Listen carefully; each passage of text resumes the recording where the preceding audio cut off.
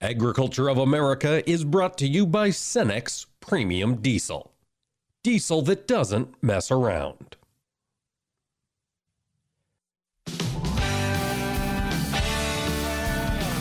Informing America's farmers and ranchers. This is AOA, produced by the American Ag Radio Network. Now, here's your host, Mike Pearson. Hello, everyone, and welcome to AOA. Thanks for taking the time to make us a part of your day, especially to start out the week.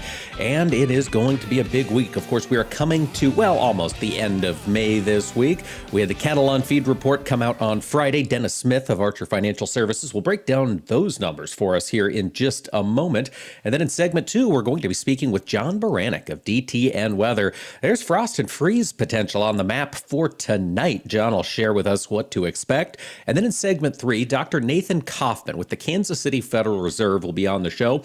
Nathan is basically in charge of the Omaha branch office of the Kansas City Federal Reserve. He takes a look at ag policy that a lot of the KC Fed covers, and he's headed down to the Kansas City Ag Symposium in KC today. We're going to talk about the issues that he's hearing from bankers around the Midwest, and one of the key ones is labor. So we'll be talking with Nathan here in segment 3.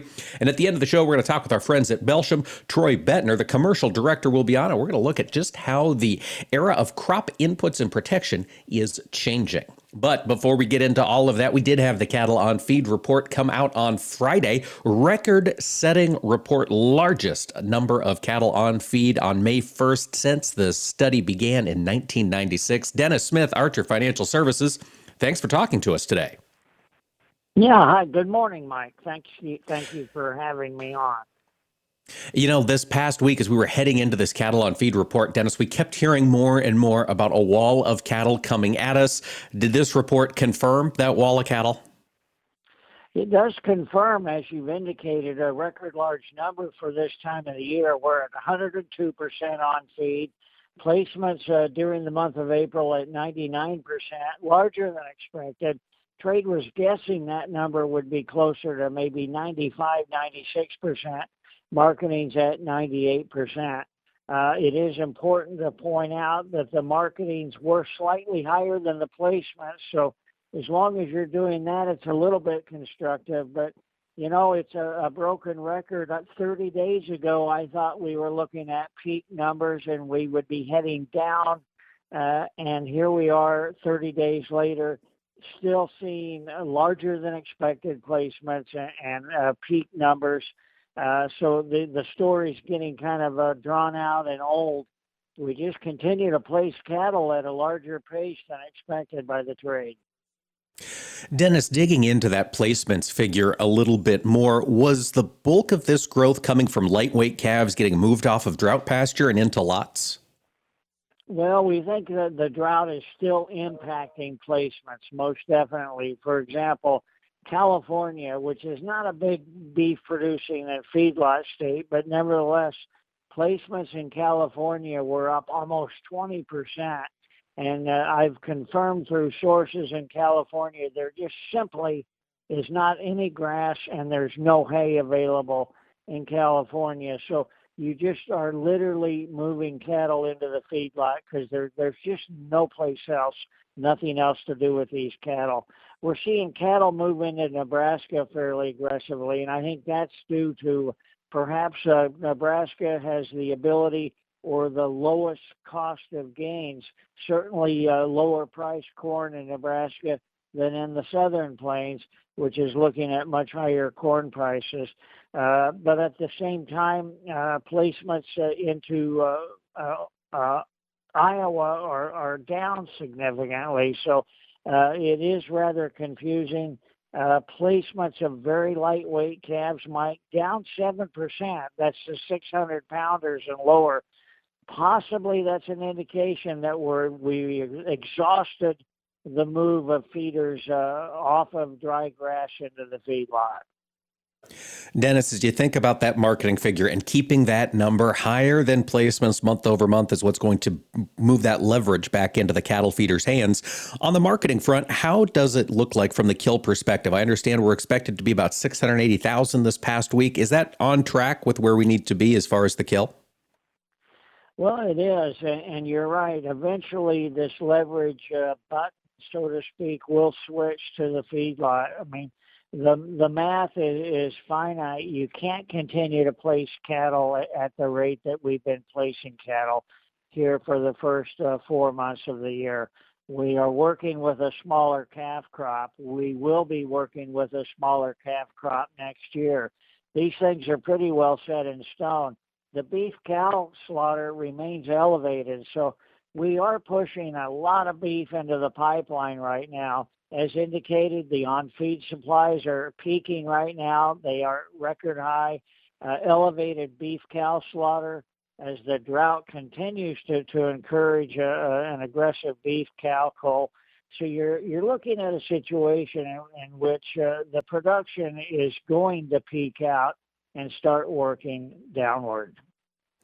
To that end, Dennis, I want to ask you about the market moves today. We've got corn flat to down a penny or two, roughly unchanged since Friday. Feeder cattle, August, September, October, all up $1 plus. Is this the market looking at that high placement and going, well, we've put all the calves on feed, so now we need to bid up to bring more of them out of the countryside?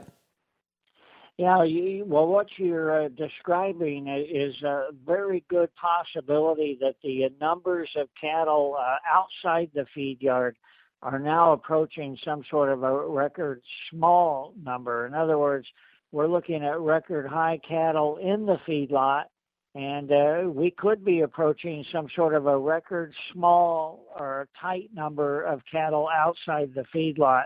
August feeders are working on a key reversal today. If they can manage a close maybe above 166.30, you're talking key reversal because they did put out a fresh contract low on the opening bell. So that's possibly what is happening in the feeder cattle market in the current market activity. Dennis, on live cattle, do you expect to see more strength on that cash cattle price given the numbers we saw for cattle on feed? Well, no, I think the outlook is probably going to be more of a defensive tone. I think the Packers, being the Packers, as indicated, a record large number of cattle on feed. I think they will continue to be cherry pickers and stingy buyers of cattle. The cash market was down $1 to $2 last week. It was lower than that in the dressed market. And I guess I visualize a defensive tone yet this week in the cash steer market. Keep in mind they are buying slaughter inventory for next week, which will be a disrupted short kill week due to the holiday. But boy, that 680 kill from last week, as you mentioned, Mike, that's the largest weekly kill of the entire year. That was a bullish surprise, and maybe that's partly responsible for the higher early trade and futures market action today. Indeed, it might be, folks. And we do know there's going to be plenty of beef out there for your Memorial Day celebrations, folks. Get out there and cook some. Our thanks to Dennis Smith of Archer Financial Services for breaking down this big cattle on feed report. Dennis, thanks so much. Thank you. And folks, stick with us. John Baranick of DTN Weather will join us when AOA returns.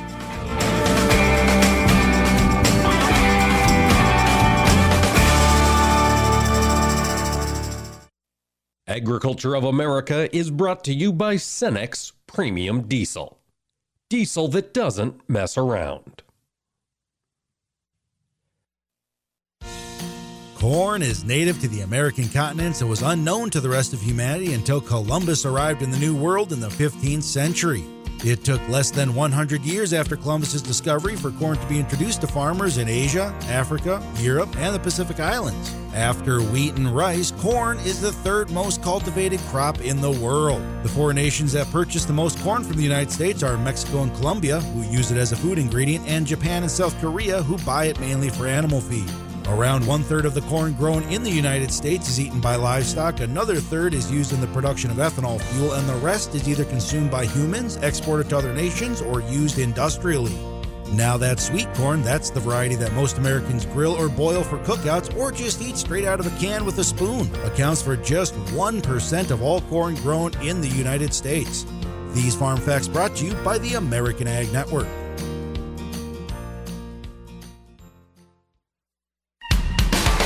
Join us every Tuesday for Around the Table, brought to you by CHS, as we examine how the modern cooperative system solves today's biggest challenges. We'll be talking to CHS experts and farmers and ranchers just like you. And we'll learn how cooperatives apply innovation and technology to help co-op owners get more value every day.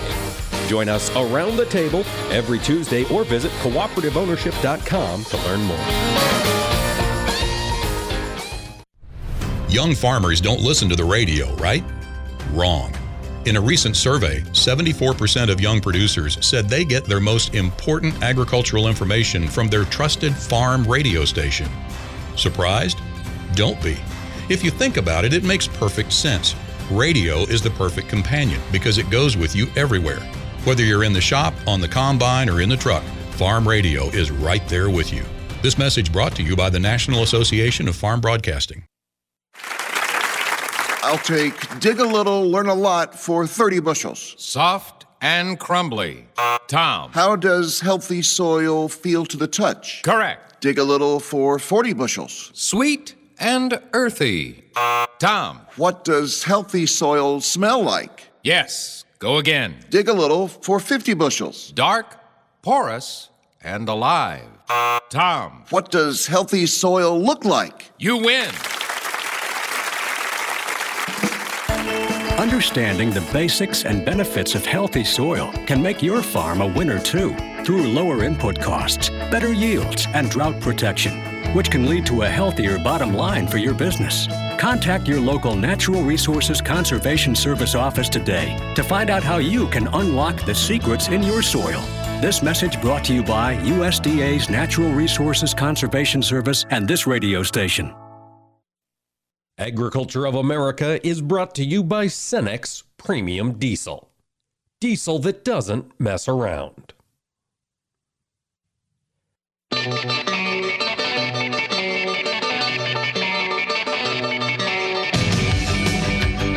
Keeping America's farmers and ranchers informed on AOA. Now back to Mike Pearson.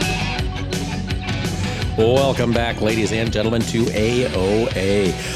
We are expecting to see the crop progress report coming out later today from the USDA, and it's expected that American farmers, despite some of last week's wild weather, were able to get out and make some good progress on getting that corn in the ground. However, frost and freeze warnings are still part of the conversation, both up in our neck of the woods here in the United States, but also this past week they were under discussion down in Brazil as well. Luckily, we've got an expert in global weather, and his name is John Baranick from DTN Weather. John, thanks for joining us today. Hey, always good to be a part of the show, Mike.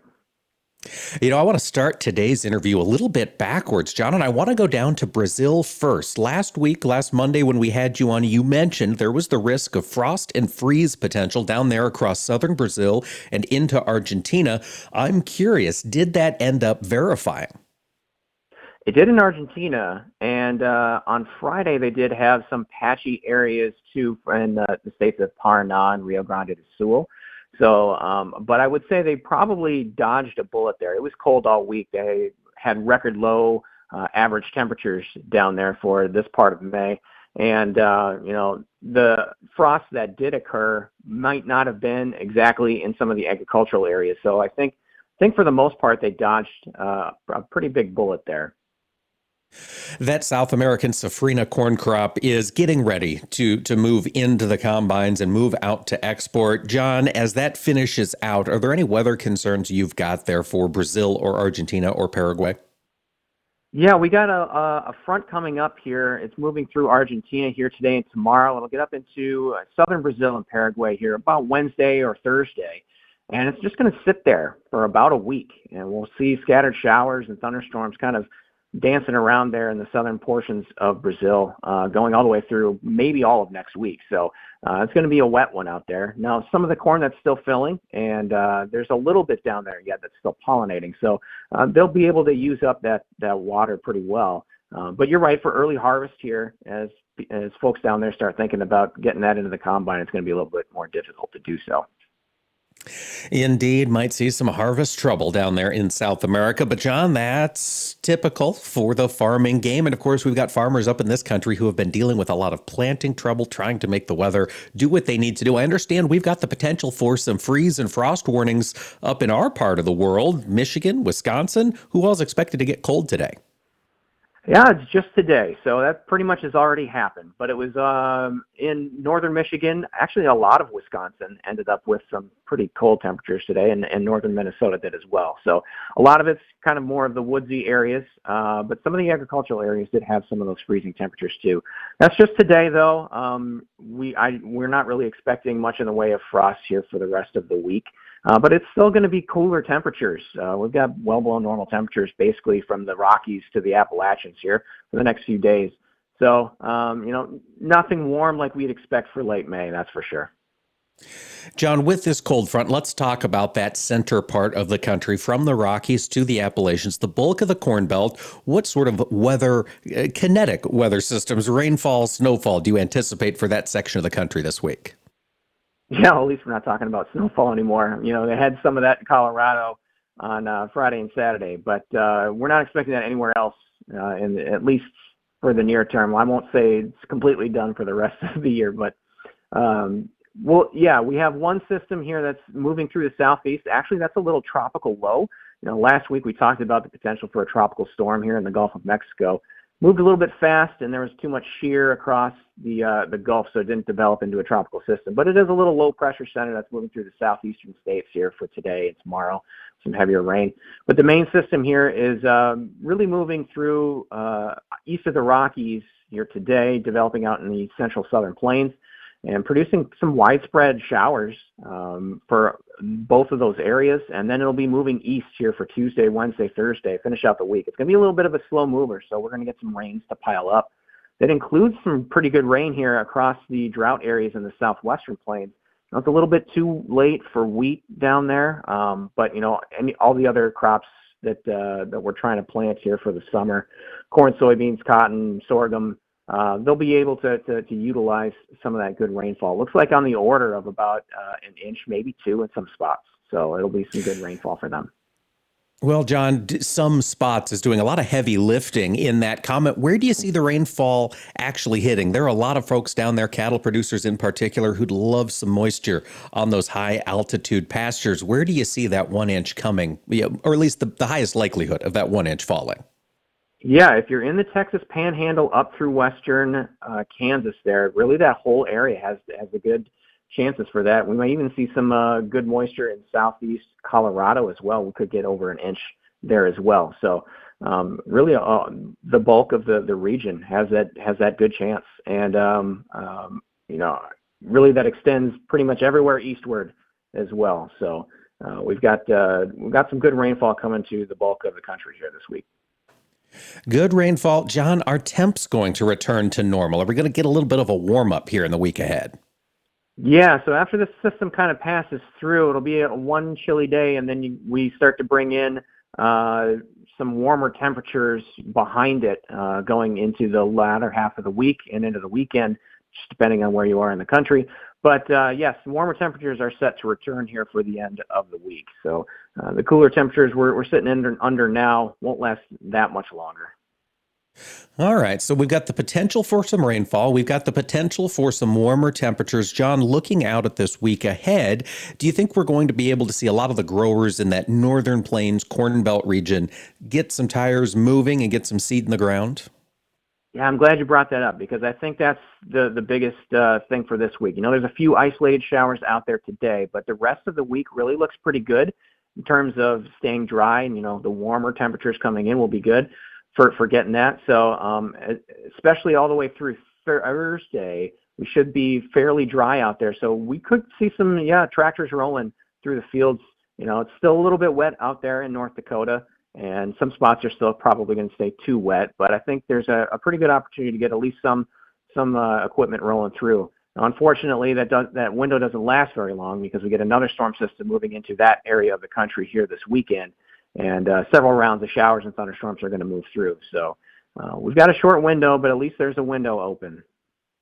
When the soil's fit and you can run, it might be a wise opportunity to get out there and get running. John, we've been talking a lot about U.S. planting progress and U.S. weather. Of course, we spoke last week about the Red River Valley flooding. That moves its way into Canada. Can you give us an update on what our farmer friends in Canada are dealing with? How's planting look up there, and how's that weather shaping up for those folks? Yeah, so if you look at the Canadian prairies, the eastern half from eastern Saskatchewan through Manitoba is in a very similar situation as North Dakota, where they've just been, they got hit with those two blizzards as well, and the heavy rainfall in April. So, and into May as well, they had another one that actually had more rainfall up there than it did across North Dakota. So they're pretty well soaked, and planting progress has been very slow, especially in that Manitoba area. So it's been really difficult. They'll get some spotty showers this week. Nothing overly impactful for much this week, but they're going to get that system this weekend as well. So their situation, again, is a lot like North Dakota. Well, they'll see some better windows here this week, but that window's going to shut here this weekend. John, it seems like the past several weeks we've talked about rainfall over the southeastern United States, beginning at the Delta and basically working it all the way to the Atlantic. Is that a pattern you expect to see continue? No, that's a typical weather pattern anyway. If you look at total rainfall over the course of the season, it's definitely lower in the plains and very high out on the East Coast. So, systems that move from the plains like to pick up a lot of that moisture from the Gulf of Mexico as they move through and really dump it across the eastern half of the country. So, it's a pretty typical weather pattern anyway. But yeah, we're still going to see those move through that way. So the system this week will definitely do that. Really, all areas from the plains eastward are going to get soaked this week. Just depends on which day.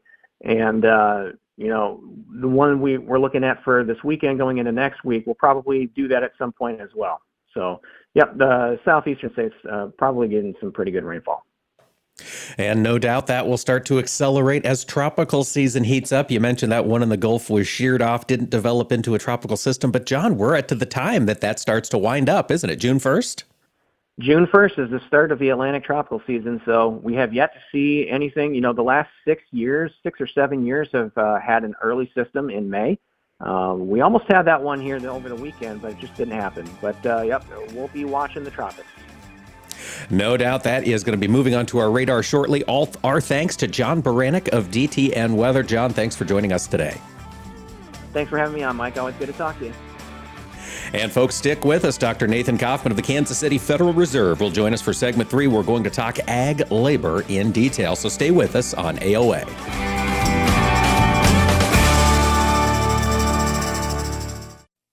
Agriculture of America is brought to you by Cenex Maxtron synthetic diesel engine oils.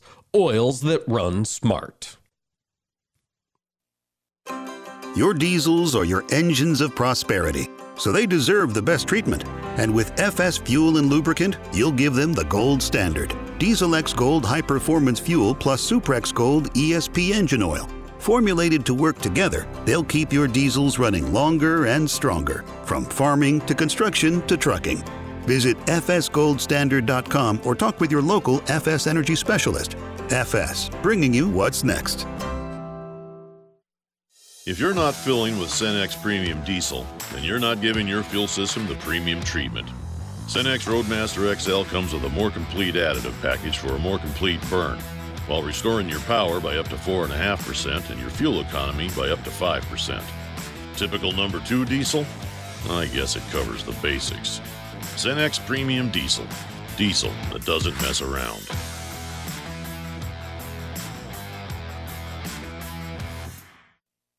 You're listening to AOA for the American Ag Network. I'm Jesse Allen reporting. Well, as we take a look at the grain complex here early, we've seen corn and beans back off from our overnight highs. The wheat market has done the same as well, although the wheat market's still holding mostly in positive territory. USDA announced another new sale of old crop soybeans as the ending stocks level continues to move lower. A sale of 130,000 metric tons were announced sold to Egypt here for the current marketing year. Now, wheat is the headliner early in the week as Russia has rejected efforts to reestablish Ukraine shipping as they refuse to allow without an unlikely removal of all sanctions. So that's something we're watching as well. And traders are going to be watching this afternoon's crop progress report to see how much planting progress was made here last week, as we're going to be really trying to figure out how many corn acres will be planted late, increasing the risk of yield drag, and how many acres will not get planted at all, or possibly to another crop. There's been a lot of talk of possibly more spring wheat acres going into the northern plains, albeit late, as we see still a lot of flooding concerns in the Red River Valley between North Dakota and Minnesota. Another focus point will be this morning's weekly soybean export shipment total as well. I'll be looking for those numbers here around mid-morning. Let's take a look at numbers. July corn down 4, 774 3/4. December down 3, 729. July beans down 17 1/4, 1688. November down 3 3/4, 1518. Moderate losses in bean meal, mixed action in bean oil.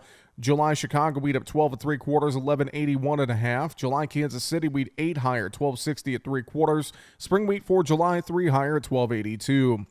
June live cattle up 27, 131.85. Feeder cattle for May up 20, 153.60. June hogs up 60, 109.47. Crude oil up 11 cents a barrel, 110.39. You're listening to AOA for the American Ag Network. I'm Jesse Allen.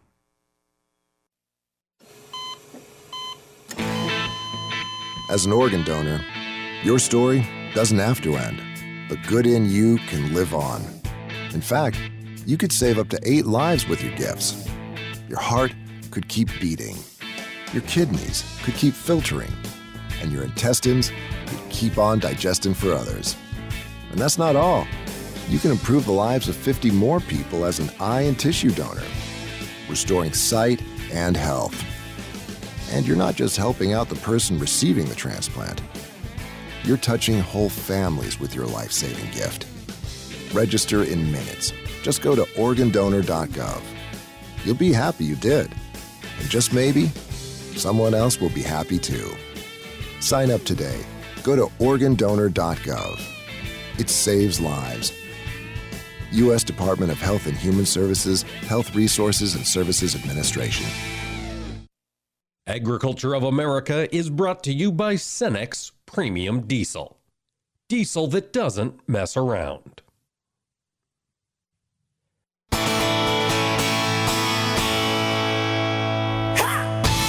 Keeping America's farmers and ranchers informed on AOA. Now back to Mike Pearson. Welcome back, ladies and gentlemen, to AOA. There is a lot happening on the farm in 2022. Commodity prices are high for a lot of row crop producers. Margins are looking pretty good for a lot of livestock producers. There are challenges out there in the marketplace right now. There's challenges looking at those high input costs. And of course, for all of us, we're paying higher costs for fuel, and most folks are paying higher costs for labor. All of this is changing the way the ag industry addresses its financing for the 2022 and 2023 seasons.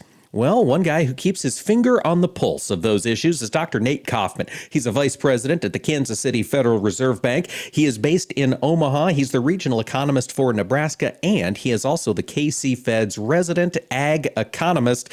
Dr. Kauffman, thanks for joining us today. Good morning. Glad to be here.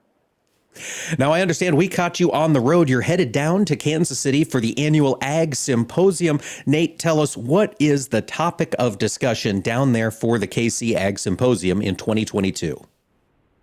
I am actually headed to Kansas City. We're hosting a symposium today and tomorrow on the topic of labor. And we can talk about all of the disruption of the past 2 years, ranging from the pandemic to the war. But one of the comments that we've heard really constant through that time and before has been surrounding labor. So we're going to dig into that topic these next couple days.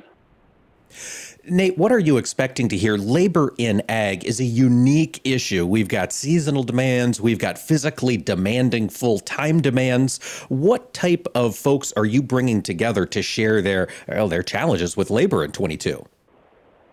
You know, the idea is to bring in a wide range of businesses and industries that would be connected to agriculture. So ag has changed very much over the decades. It's not as much everything happening on the farm the way that it used to. There are now many segments of the industry that are specialized skills, whether it's transportation or services or marketing, that happen in other places. And so it's really trying to ask the question more broadly about what sorts of skills might be in need in order to move conditions in ag and productivity forward. So no doubt you've been having conversations with folks in this space about labor. Nate, is it starting to impact folks' bottom line? Are you seeing labor costs rise throughout the KC Fed's district? We are starting to see labor costs pick up. It's been really the case for the past year and a half maybe. And even when we consider agriculture, it's actually one of the components where costs are projected to rise most substantially, even notwithstanding some of the increases that we've seen here the last 6 months or so. So we do see pressures in labor that have been building for quite some time, even before the pandemic, and it's one of the things we want to try to better understand. So that is going to be an ongoing educational process, I think, for everybody who employs folks in America in 2022. Nate, you mentioned higher labor costs impacting margins. We've got higher input costs. Unleaded gasoline hit a record price again today. According to AAA, diesel were 3 cents below the record price, and we've got interest rates rising. Nate, talk to me about overall farm financial health in the KC Fed's district. How, as an industry, are we looking heading into this season? 2022 still looks pretty good. Commodity price is very high. That was mentioned at the outset. Of course, there are all of the costs that you mentioned, which are challenges in a lot of different ways, in addition to, for some producers, the cost of higher interest expenses. But 2022 looks strong. I think the bigger question will be going forward, if we start to see declines for whatever reason in commodity prices, but many of those input costs potentially stay high, the question about what that means for profits. And of course, there are some segments of the industry already dealing with very high feed costs, and the livestock sector and some parts of the industry that have been struggling. And to that end, have you seen credit opportunities for those folks? And I'm thinking particularly in the livestock space, be they dairy, cattle feeders, hog producers. Have we seen any lessening of access to credit for those industries quite yet? Access to credit has still been strong. There has been a decent amount of availability of credit. That's been in part because of relatively strong conditions in ag the past 2 years, in contrast to the years leading up to the pandemic. Working capital levels are much higher. Bankruptcy rates are much lower. There has been a fair amount of credit available, in addition to those producers that have equity built up in land that can use that as an additional resource. Equity built up in land. Nate, I pulled up one of your recent papers. I believe this one came out on Thursday. You looked at non-irrigated cropland values in the first quarter of 2022 and just looked at some of the percentage increases. North Dakota, 23% increase. Iowa, 28%. Illinois, 18%. Kansas, 29%. Oklahoma, 16%, huge increases in farmland around the country. Based on your work with lending institutions, do you think the ag industry can continue to pay these elevated prices for farm ground? I think that it's possible that land values could still remain relatively strong, even if we don't see those kinds of gains. I think it's probably not realistic that we would continue to see 20% plus increases in land values, and that's coming off of levels that were already very high. Much of this is going to be tied to really what we see by way of profitability and commodity prices, though. And, the elephant in the room the past 2 months on that question has been the war in Ukraine and what different scenarios might emerge from that as it relates to commodity markets. And what type of scenarios are you planning for at the KC Fed? What are you hearing from lenders around the country? I think right now, conditions still look strong. And again, it's why lenders are still in a pretty good position that access to credit. I think the challenge scenario evolves, again, that if input costs still stay high and we don't have an environment where we're continuing to see rapid gains in commodity prices, it's conceivable that profit margins could fall back a bit. And again, keeping in mind that prior to the pandemic, profit margins were really not that great, and in many ways supported by government programs at that time. So we're mindful of the potential to return to something that's maybe a bit more challenging, even if this year still looks good. Interest rates are on the move. Nate, we're seeing them start to rise. We're hearing from Fed Chair Jerome Powell that many more interest rate hikes are coming on the horizon. Thinking about the borrowers that your ag lenders work with, how much sensitivity is there right now in margins to higher rates? Are they going to be a determinant as to somebody getting or not getting a loan this next year? I think that there could be some cases where maybe it's a bit more of a challenge, but it's probably still important to keep in mind that the current level of interest rates is still very low historically. Yes, they've been adjusting up, and there's been some concern, some talk about what that might mean going forward. Of course, for new borrowers, especially if they are trying to buy something like farmland, that would be a bit more of a challenge. But I think that there are larger issues or more things that are more prominent in terms of impacting producers' decisions that are probably not immediately interest rates. I think the cost is probably the first factor, and of course then thinking about revenue by way of prices. That certainly makes sense. And Nate, as we think about costs, they have been climbing higher as farmers over the past couple of years have had a lot of dry powder. They've had cash on hand, be it from high commodity prices or government programs. But we saw operating loan volumes decline. How have they trended in 2022? Are these higher input prices making farmers borrow more money? There are some signs of that we're starting to see maybe some larger sized loans that show up a little bit more often, and in some places, maybe some segments of the industry a bit more as it relates to operating expenses. But at the same time, again, this is coming off of 2 years of really strong conditions in ag, and in many places, farmers have been able to use some of their own financing and not require as much debt. So for the most part, the industry has been well positioned when it comes to finance and, again, supporting the overall improvement in credit. Demand from your territory, KC Fed, of course, you're covering a lot of the Great Plains. Drought has been hard. We're seeing the livestock sector in that area continue to suffer. Nate, what issues are you watching as this 2022 heats up from a farm finance perspective? I think one of the big things that we're paying attention to right now is just the number of different disruptions that we see in the marketplace. And of course, this all started with the pandemic and lots of things connected to that. But then it was the war in Ukraine. We're of course dealing with severe drought in the western part of our region, but further west and southwest in the country. And then we have other issues like avian flu that pop up and different things like that are generating additional uncertainty and volatility. So it's the volatility, I think, that we're really trying to pay attention to in terms of what it means for how producers make decisions and how lenders see the environment around risk when they're making loans. And how are lenders adapting to this volatile environment? You know, the old joke is bankers are a very button-up bunch there. They like things to be traditional. Well, it's tough to be traditional when wheat's moving 60 cents a week one way then another. Nate, is the ag lending industry adjusting to this area of volatility? I think the first thing that they're looking for really is probably working capital. Those producers that have strong levels of working capital and really strong risk management processes and practices already in place, I think for the most part there probably hasn't been a lot of significant change in terms of the way the lenders are interacting with those borrowers. It's maybe those that haven't had as much emphasis on risk management, or maybe they've gotten a little bit over leveraged in whatever way. There, maybe the conversations have looked a little bit different, but again, credit availability overall is still pretty strong. That's good to hear. And interest rates are going up, but not catastrophically. Nate, looking out to this year ahead, what are you excited about? I'm sorry, could you ask that one? Well, I was just going to ask you, as you look out to this year ahead, are there any big opportunities you're excited about for agriculture? I think some of the opportunities would be the fact that demand has still been very strong, and not just in the U.S., but globally. We're seeing demand for a wide range of products, ag and otherwise, really quite strong. Exports are very high. And so I think that when we look at this, at agriculture in a global context, it still seems like there are lots of opportunities for profit. That is good news for a lot of folks out there hoping to get rolling, getting that crop in the ground or getting that livestock taken care of this week. Our thanks to Dr. Nathan Kauffman from the Kansas City Federal Reserve. Enjoy the Ag Symposium. We look forward to those conversations on labor. Thank you, Nate. That sounds great. Thank you. And folks, stay with us. Troy Bettner, Commercial Director at Belchim, will join us after we return.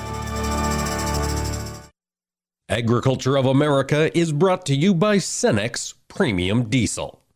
Diesel that doesn't mess around. Hey, Dad, your prescription will be ready in just a minute. Hey, Dad, your laundry will be ready in just a minute. Dad, your lunch will be ready in just a minute. Hey, honey, why don't you take a minute? When you help care for a loved one, you give them as much time as you can, making sure they're safe and comfortable. But it's just as important that you take some time for yourself. At AARP, we can help with information and useful tips on how you can maintain a healthy life balance, care for your own physical and mental well-being, and manage the challenges of caring for a loved one. Because the better care you take of yourself, the better care you can provide for your loved one. Thanks, Dad. Thank you. You're there for them. We're here for you. Find free care guides to support you and your loved one at aarp.org/caregiving. That's aarp.org/caregiving. A public service announcement brought to you by AARP and the Ad Council. Through the years, you've really kept up with the times. You're on social media. Like, dislike, block. Maintained your health. 10,000 steps. I'm a beast. You even programmed your own smart home. In 10 minutes, remind me that I'm a genius. In 10 minutes, I'll remind you that you're a genius. If you can do all that, you can definitely save for retirement. Just go to aceyourretirement.org, a free online tool sponsored by AARP that can help you get on track with your retirement savings no matter your age. At aceyourretirement.org, you'll meet Avo, the friendly digital retirement coach, and in just 3 minutes, get personalized recommendations to help boost your retirement savings. They're easy to understand and work with your lifestyle. It's quick, easy, and free. Plus, it's brought to you by AARP, so you know they got your back. You are a genius. Take charge of your retirement. Go to aceyourretirement.org now. That's aceyourretirement.org. A message from AARP and the Ad Council. Most folks just stick with the diesel engine oil they know, because why sweat the details? But you don't. You're one of those who'd make the switch, and we're talking to you. Cenex Maxtron synthetic diesel engine oils give you the smartest oil for the toughest conditions. While the others experience wear and tear, you give complacency a kick in the pants. Cenex Maxtron diesel engine oils. Oil that runs smart. Get on board. The water is open. It's time to go boating and fishing and leave stress in our wake. Feel the wind as we ride and a fish on the line. Reel in our first catch and feel the sun at our backs. It's get out on the water season. It's time to get on board. Find out where to get on board near you. Visit Take Me Fishing and Discover Boating to learn more. And please recreate responsibly. Get on board. Get on board. It's been said that when someone you love has Parkinson's, you have Parkinson's. The Parkinson's Foundation knows that the disease doesn't just affect the diagnosed. It affects everyone who supports and helps care for them. If you or someone you know is living with Parkinson's, a neurological disease that affects movement, we understand that it can be difficult to know where to find help. If you have questions, the Parkinson's Foundation has answers. Answers for everyone in the fight.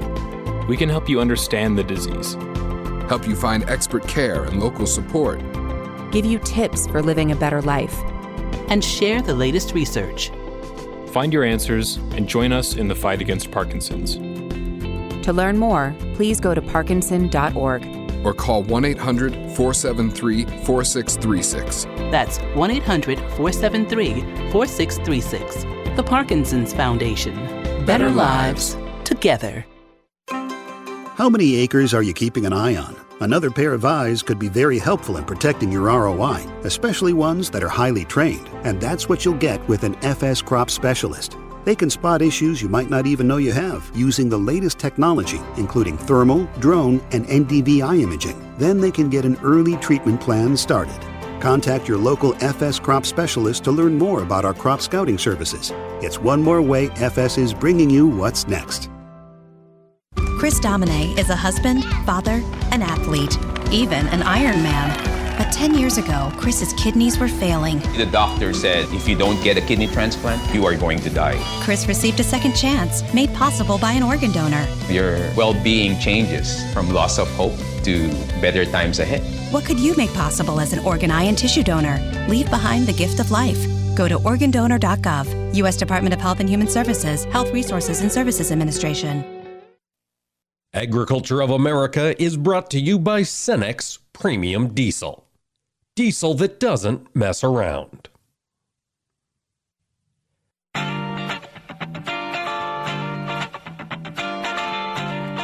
Information farmers and ranchers need to know. AOA. Now back to Mike Pearson. Welcome back to AOA, ladies and gentlemen. You know, this is the third planting season that I have not been directly involved with a farm in any way, so I'm living vicariously through my friends on social media, and it seems like each week I see more posts about folks just running hard to get into those tiny open windows that we've been had throughout this entire planting season. Folks, if we're going to be working that hard to get our crop in, we've got to make sure that crop is healthy and it's going to produce the maximum amount of bushels it can when it gets to the end. And to that end, it helps to have clean fields. Well, we're going to talk about that next with Troy Bettner. He's the commercial director at Belchim Crop Protection. And Troy, thank you so much for joining us on AOA today. Well, thank you, Mike. Great to be here this morning. Appreciate it. For folks who maybe aren't as familiar with the name Belchim as you hope they will be, why don't you fill us in? What does Belchim do? So, thank you, Mike. Belchim Crop Protection, we are a globally based crop protection chemical company. We're based in Brussels, Belgium. And we are owned by 5 Japanese research-based companies, with Mitsui being our primary ownership. And if you look at our presence across the globe, we have a large presence in Europe and in Canada and in South America, and in the U.S. market. We're growing more and more. If you look at our sales globally, we're well north of $500 billion. So if you take that from an equivalent standpoint, along the lines of maybe with AMVAC, so it gives you some kind of relative perspective of our size. But yeah, we cover the globe. We're research-based, and we're looking to bring more and more innovative products to the United States crop protection market. Well, let's talk about those innovative products. Troy, we've got you on the line. We've got a lot of folks out there who are spending a pile of money on crop protection, and they want to make sure that integrated weed management program is working. How can Belchim help folks maximize that? Sure. Well, I guess taking a step back, it's been a very interesting year. And I guess the way I describe it for agriculture and farmers is innovative resilience. We kind of walked out of this post-COVID world, or we hope we're walking out of it. The input prices, have been extremely high: fertilizer, chemicals, everything, gasoline, or petroleum, fuel. Thankfully, commodity prices are up as well. And then you add on to that, Mike, the supply constraints that are all around. We're all aware from every angle that we interact with our world that supply constraints are an issue. And then start moving forward, we had weather and delayed planting dates, or many times replanting. And so all this has created shifting weed control strategies because of those aforementioned issues. And as we've gone through the season, what am I going to put down as a pre? Then now we're starting to focus on the post-herbicide weed control options, and what are my options available to me. And as I start looking at those dynamics going on in the post-herbicide weed control options world, we know many of them. And one of the things that keeps growing more and more, though, is this resistance and resistance to the weeds. And if you look at the Midwest market, the United States, there we're looking at 6 major broadleaf weeds that are resistant: the palmer amaranth, the common water hemp, kochia, common lamb's quarter, common ragweed, and giant ragweed. And looking at you take those weeds across various multiple modes of actions or classes of chemistry, and some of these weeds are resistant up to 7 classes of chemistry. So it presents a very interesting challenge and dynamic as we look at post-emergent weed control. So with that resistance continuing to grow and continuing to be really a frightening specter for a lot of growers out there, Troy, what has Belchim brought to the market to help take care of this? So, good question. Quite a few years ago, we started looking at the landscape of the U.S. market, and we want to bring solutions to the marketplace that growers are needing. And resistance obviously was a growing issue, concern that will continue to grow. I draw the analogy on the pharmaceutical side to antibiotics. When we go see doctors and we get antibiotics, and you look at all the new classes of antibiotics being developed to battle the resistance that is going on, and it's the same way we are battling this whole weed issue in the United States. And so years and years and years ago, Belchim started looking in Europe at this issue, and we started looking across into the United States. And back starting, in the mid 2015-16, we started doing research with Pure Date, this new active ingredient we're bringing to the U.S. market. And we started working with Iowa State, Purdue, Illinois, all the major universities to look at this product as a great tool to fight this resistance. When we're looking at these, at that time, there's obviously a few classes of chemistry that are resistant. Now we're up to 7 on certain weeds. So it was something we started going, this is an active ingredient, a tool that growers could utilize in their weed control systems, where number one, they can control their current resistant issues. The weed bank, we hear the weed seed bank from universities today, but also looking at the future as well. You don't want to be depositing these resistant weed seeds, so we need to take care of the problem today. So by bringing Pure Date, or Tough is the trade name, it not only kills the resistant weeds today, or helps control the weed resistance today, but it helps reduce the seed bank of those resistant weeds for tomorrow. And with that, by controlling that, Mike, is a lot of times by adding Tough into your tank mix with your HPPDs or your atrazines, we're seeing weed control increases from 5 to 29%, and that's a lot of weed seeds that are eliminated for the future when you start talking those type percentages. It is indeed, and I understand Belchim has enough Tough on hand right now to meet farmers' needs. Troy, where can growers go to get more information on the product or to get connected to a dealer?